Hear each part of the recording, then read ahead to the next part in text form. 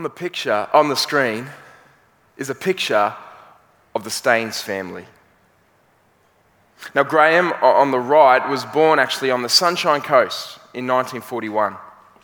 And then in 1965, he moved to India to serve as a missionary and to care for those with leprosy. Now, while he was serving on the mission field, he met his wife Gladys, and together they had 3 children, Esther, Philip, and Timothy.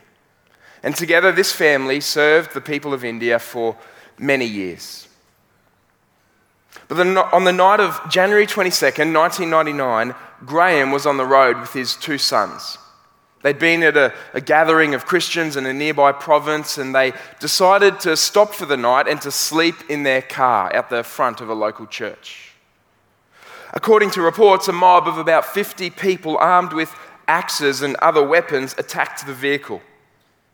The mob had ties to an extremist Hindu group who was upset with the work that the Staines had been doing. This mob then poured petrol on the car and set it alight, trapping Graham and his 2 boys inside and ultimately burning them to death. Now, if we're honest, we hear a story like this and we wonder, how could God allow this to happen? They were missionaries, they were helping people in need, they were sharing the gospel. How could God allow this? You know, the truth is, this is not an isolated incident. In North Korea, it is estimated that there are, at this moment, right now, 50 to 70,000 Christians who are locked up in forced labor camps. Earlier this year in Burkina Faso, a church was attacked and 6 people were killed. In Nigeria, in 2018, just last year, there were 3,731 Christians killed for their faith. We hear stories like this and we wonder, doesn't God care? If he's so loving, if he's so powerful, why doesn't he protect his children? These are really powerful questions. And the passage that we're looking at today addresses this very issue. In fact, the heading in my Bible for this section of Scripture is Suffering for Being a Christian. And this is precisely what this passage is about. In fact, this is what 1 Peter is really all about. This is why we've called this series Against the Tide. Because Peter is writing to Christians and to churches who were going against the flow. They were unpopular, they were outnumbered, they were being harassed and humiliated. And in just a few years, they would face violence and death for their faith in Jesus. In fact, Peter himself would be crucified by the Roman Emperor Nero for his faith in Jesus. This is what it's all about. Now, you might be thinking, well, this really has nothing to do with us, does it, Adam? I mean, we're not going to walk out of church this morning and go onto the street and be locked up or beaten up simply because of our faith in Jesus. And you'd be right. I mean, we certainly enjoy freedoms that our brothers and sisters in other parts of the world and at other times in history have not enjoyed. But I would simply point out that you don't know what the future holds. It might be that God will bless us with the privilege to suffer for Jesus. If you think that's a strange way of putting it, I'm simply saying what the Bible says. You see, we often call someone blessed if they have a healthy body, a nice home, and good food on the table. But the Bible says you are blessed if you are beaten, starved, and even killed for your faith in Jesus. I mean, Peter said in the passage that we just read, if you are insulted because of the name of Christ, you are blessed. Jesus said, blessed are you when others revile you and persecute you and utter all kinds of evil against you falsely on my account. To suffer for Jesus is a blessing from Jesus. And if the time ever comes that God gives us the privilege, we need to be prepared and ready for that. I would also add that even if you're not currently facing violent opposition for your faith, then you might still be facing some level of opposition. Maybe it's an antagonistic colleague or a family member that just kind of keeps chipping away at your faith, undermining your faith. Or maybe it's pressure from friends. If that's you, then this passage that we're looking at this morning will help you. And it will help all of us as we continue to think about this important topic of suffering. And really, this passage gives us three important insights about suffering for being a Christian. Opposition for following Jesus. And the first, if you're taking notes, is this: don't be surprised by suffering. Don't be surprised. Look at verse 12. Peter says, "Dear friends, do not be surprised at the fiery ordeal that has come on you to test you, as though something strange were happening to you." Now, I don't know about you, but when I go through pain and difficulty, when I experience suffering or I encounter opposition, my first reaction is often shock or surprise. I can't believe this is happening to me. Why would they say this about me? Why would they do this to me? It's almost as if I've assumed that life should always work out for me, that people should always like me, that God should always protect me. I wonder if you have similar assumptions. I suspect that you do. But where do we get these assumptions from? Because it's not the Bible. The Bible very clearly tells us to expect opposition. 2 Timothy chapter 3, "Indeed, all who desire to live a godly life in Christ Jesus will be, not might be, will be persecuted." Jesus himself said in John 15, "A servant is not greater than his master. If they persecuted me, they will persecute you also." If you're a Christian, you should expect to face opposition for your faith in Jesus. Being a Christian, I've said this before, will not make you part of the popular group. And you've got to be okay with that. In fact, it kind of reminds me of a scene from one of the greatest TV miniseries ever made, Band of Brothers. When Molly and I first started dating, one of the first things I did was made her sit down and watch it, and she thanked me for it. So if you haven't seen it, you should go and watch it. It's about a true story about US paratroopers in the Second World War. And there's a scene in which Lieutenant Richard Winters is about to lead his troops into the Battle of the Bulge. And another soldier kind of pulls him aside and says to him, ominously, "Looks like you guys are going to be surrounded." To which Lieutenant Winters, without hesitation, replies, "We're paratroopers, Lieutenant. We're supposed to be surrounded." Now, when the devil whispers in your ear, "Looks like you're surrounded. Looks like God has abandoned you. Looks like God doesn't care about you," you can reply to him, "I'm a Christian, you idiot. I'm supposed to be surrounded." Because when you become a Christian, you become engaged in a battle with your own sin. That's a battle we all know very well. A battle with the sin of others, that the world, the Bible calls it. And a battle with the schemes of the devil. Now this means that at some point, the bullets are going to start flying. And you might just get hit. And you shouldn't be surprised when you do. You know, can you imagine a soldier who signed up to join the army, to serve his country, to go to war? He goes through basic training, he gets sent to the front line, but then he comes running back crying, saying, "They're shooting at me!" Like real bullets. You'd think, what did you expect? I mean, it's ridiculous, and yet that's how so many Christians respond when the bullets start flying.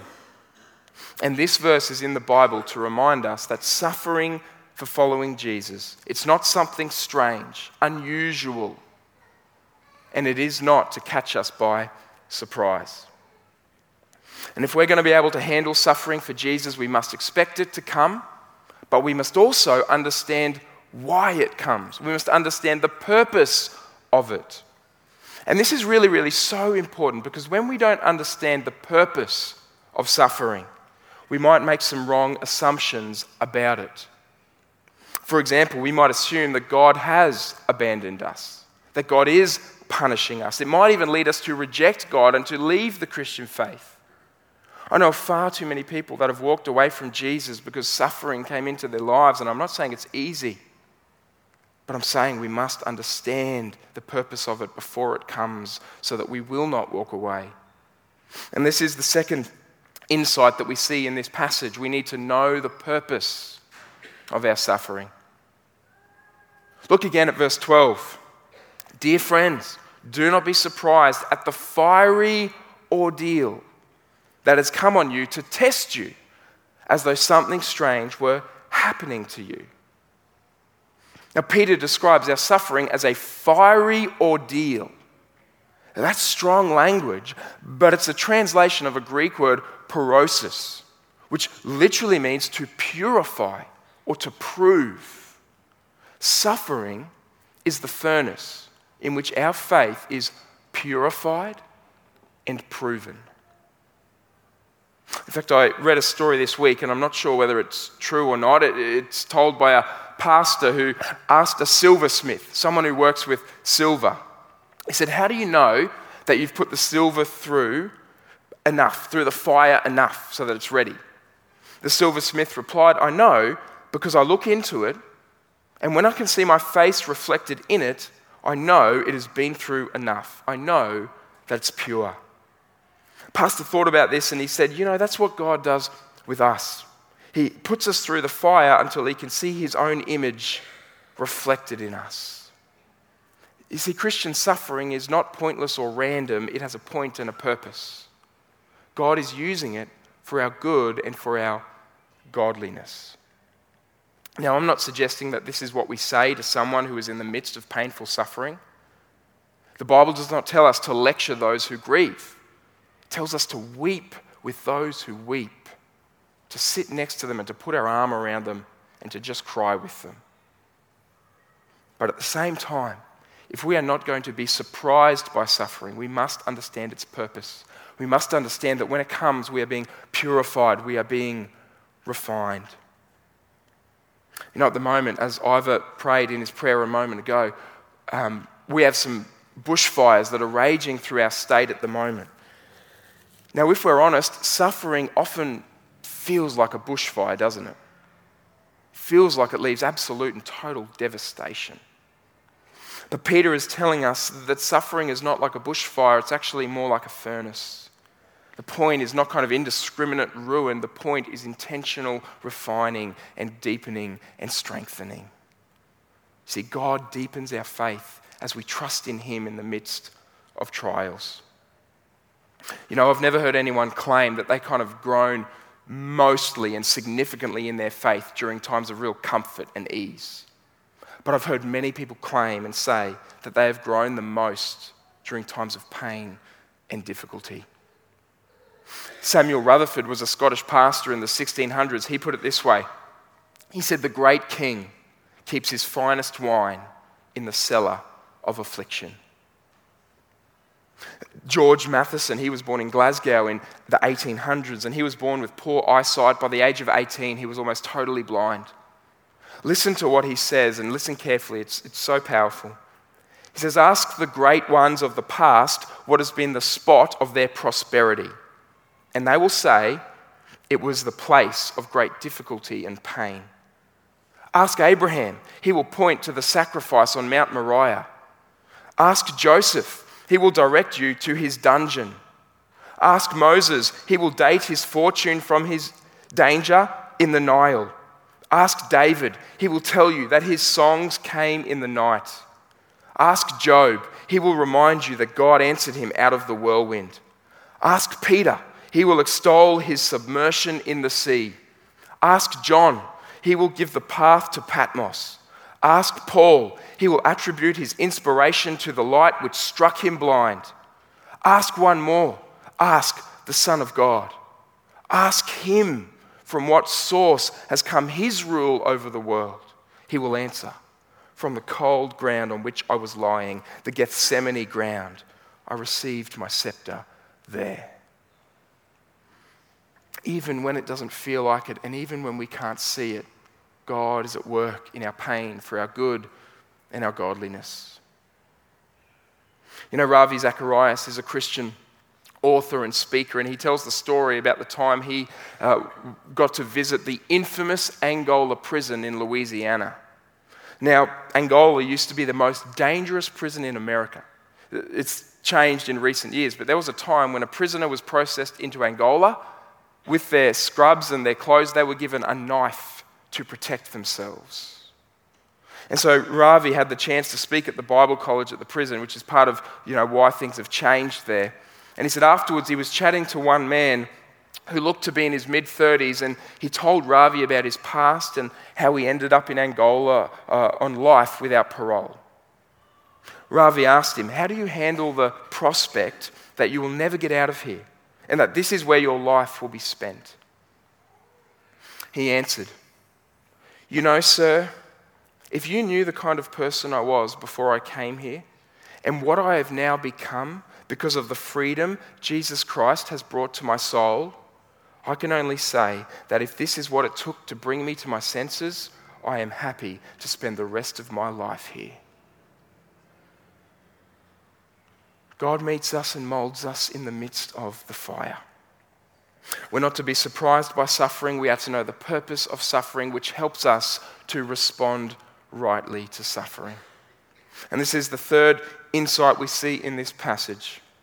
See, in verses 13 to 19, which we'll move through a lot quicker than we did verse 12, Peter gives us three reasons or three ways that we are to respond to suffering. The first, if you're taking notes, is this: rejoice. Now, this is another one of those crazy sayings from Peter, isn't it? Remember a couple of weeks ago, Peter told us to respond to insult with blessing. Now he tells us to respond to suffering by rejoicing. Now this sounds crazy. I don't know about you, but when I go through pain and when I go through suffering, I tend to throw a party. But it's not a happy one. It's a pity party. And I mean, it sounds like Peter is saying to us, just pretend, just put on a smile, fake it till you make it. Even though you just want to weep, just smile. But that's not what he's saying. Remember, Peter is talking to us about suffering for being a Christian. This is why he talks about participating in the sufferings of Christ. Now, what does that mean? Well, his point is that if you suffer for obeying Jesus, you can and you should rejoice because you are following in the footsteps of Jesus. You are walking the path that Jesus walked, and it proves that you belong to him. I mean, Jesus suffered during his life, didn't he? During his life, he was despised and poor. At his death, at the end of his life, he was mocked and tortured and crucified. And yet, Jesus' story is not just a story of misery and defeat, is it? I mean, there was glory on the other side of Jesus' suffering because God raised him from the dead. And he is now seated at the right hand of God. His is the name that is above every other name, and the name at which every other knee will bow. There's glory on the other side of his suffering. And Peter is saying it's the same for you and for me. When Jesus returns on that glorious day, our suffering will be over and our joy will be overwhelming. But Peter goes on to say in verse 14 that not only can we rejoice in the midst of suffering because of what God will do in the future, but also because God is with us in the present. That's what he says. If you are insulted because of the name of Christ, you are blessed. For the Spirit of glory and of God rests on you. When we go through suffering, we feel as if God has left us. But Peter is saying it's actually in those moments of suffering that God's smile and approval is especially upon us. Think about Stephen in Acts 7 when he's being stoned to death. What does the text tell us? The Spirit was full in him, that the glory of God was shining on him. Richard Wurmbrand was a pastor in Romania in the 60s and 70s when Romania was part of the communist bloc. Now, Richard, because he was a Christian pastor, ended up in prison and in solitary confinement. He was tortured and he was beaten for his faith badly. Now, he says there were times when he was just been flogged. He would go back to his cell, and in his weakened state, he would stand up and he would start to dance around his cell as if he was dancing with the angels, because the Spirit of glory and of God rested upon him. In 1555 in England, there was a time when they were burning Christians at the stake, including two men, Hugh Latimer and Nicholas Ridley. I think I've told you this story before, but it's so powerful. See, as they were bringing the fire to light these two men up, Hugh turns to Nicholas and says to him, can you imagine this? You're about to be burned at the stake. He says to him, be of good cheer, Master Ridley, and play the man. For today, by God's grace, we will light a candle in England that will never be put out. Around the same time, there was a man named John Bradford.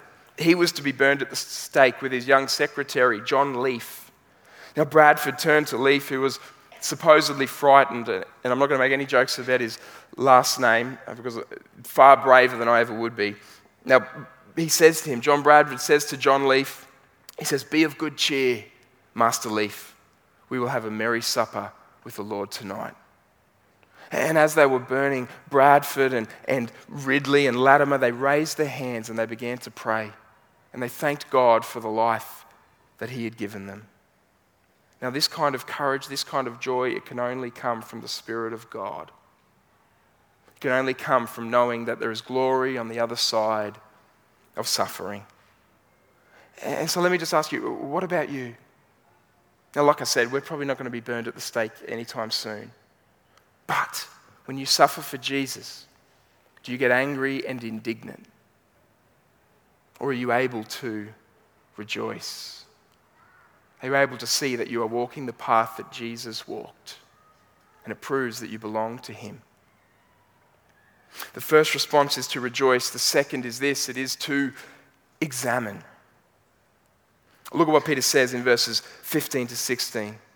He says, if you suffer, it should not be as a murderer or thief or any other kind of criminal, or even as a meddler. Interesting thing to include. However, if you suffer as a Christian, do not be ashamed, but praise God that you bear that name. Now, what Peter is saying, he's saying that when we suffer for following Jesus, we should examine why we're suffering. Is it simply because of who we are? Simply because we're a Christian? Now, if that's the case, rejoice. Give thanks to God that you belong to him. Or are you suffering because of something that you've done wrong? You know, is it because you've committed a crime, or is it because you're a meddler, you're a busybody, you're combative, you're rude? Are you always kind of looking for a fight? Peter would say, if that's the case, then you're really just suffering the consequences of your actions. And this is why when we suffer, we are to examine ourselves. This is also what he says in verse 17. For it is time for judgment to begin with God's household. And if it begins with us, what will the outcome be for those who do not obey the gospel of God? Peter is again making the point that God uses trials to purify his people. That God uses suffering in this life to correct us and to discipline us. And listen, it is far better to receive the correction of God in this life than to reject God and receive his condemnation in the next. So how do you respond to trials and suffering? Do you allow them to drive you to God? Do you allow yourself to be corrected by God? Or instead, do they turn you away from God? You know, this is really, really important, because when we suffer, the temptation is to turn away from God. I mean, when you go through troubles, it is very easy to stop praying. It is very easy to stop coming to church, to stop serving people, to become so filled with self-pity that you become absorbed with yourself and you forget about others and you forget about God. This is why when we go through trials, we must examine ourselves, because God is at work correcting us, refining us, purifying us. We are to rejoice because we follow the example of Jesus. We are to examine ourselves And thirdly and finally, we are to trust. Verse 19, so then those who suffer according to God's will should commit themselves to their faithful Creator and continue to do good. Now that word commit is a banking term. It means to deposit something valuable for safekeeping. It means that when you go through trials and sufferings, you are to deposit yourself into God's arms for safekeeping. You are to entrust yourself to Him. And Peter says you can and you should trust Him because He is your Creator. He made you, you belong to Him. But also because He is faithful. He will never let you go and He will never let you down. Now, of course, the question is, how do you know this to be true? I mean, did God let Graham and his boys down? The answer is, you can know that God is faithful by looking at the lengths He has gone for you, by looking at what He has done for you in Jesus. You know, Christianity is the only religion, the only worldview in the world in which we are told that God Himself suffers. I mean, Jesus Christ suffered in every way. He suffered socially and relationally. He suffered physically. He suffered spiritually. He was alienated, cut off from God on the cross. And because of Jesus, we have a God who understands. And when you go to Him and you say, I'm suffering, I'm hurting, He's the only God who can say, I understand. I know. And so you can commit yourself to Him, you can trust Him, and you can continue to do good. You can respond to insult with blessing. You can keep loving, you can keep serving, you can keep praying, you can keep doing good to others, even in the midst of pain and difficulty.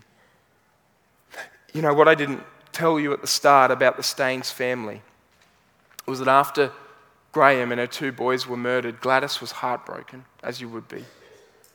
But amazingly, after the killers were captured and sentenced, she issued a statement saying that she had forgiven them and she had no bitterness towards them.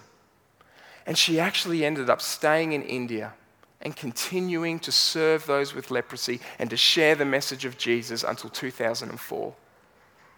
She continued to do good, even in the face of pain and suffering. And friends, we don't know what the future holds for us, but we do know what God has called us to do. He's called us to expect opposition, to know that He is at work in the midst of it, that He's with us, that He hasn't left us, and to know that there is glory on the other side and that He is faithful. He will never let us go and He will never let us down. And so maybe some of us this morning need to commit ourselves to Him afresh. Maybe we've been sidetracked or sidelined by some pain and some hurt in our lives. And this morning we need to return to God. We need to deposit ourselves into His arms. And His promise to you is that He will keep you and He will finish what He has started in you. Let me pray.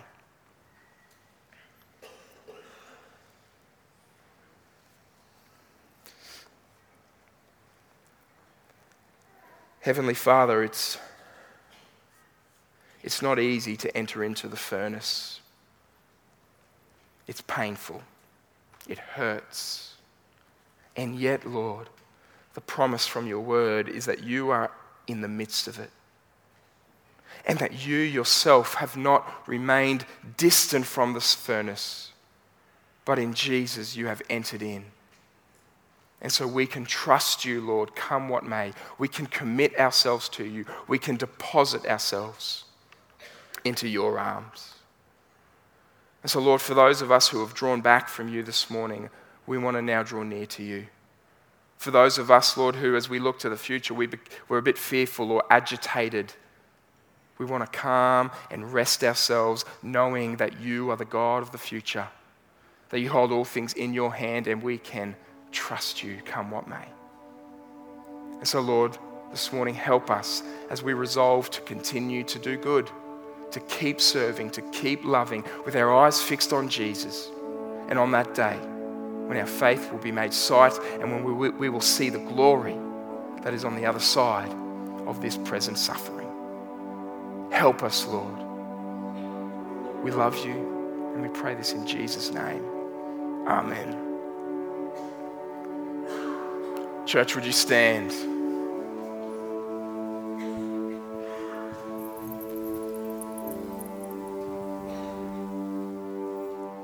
May the Father who chose you, the Son who bought you, and the Spirit who teaches you, may goodness and mercy pursue you all the days of your life.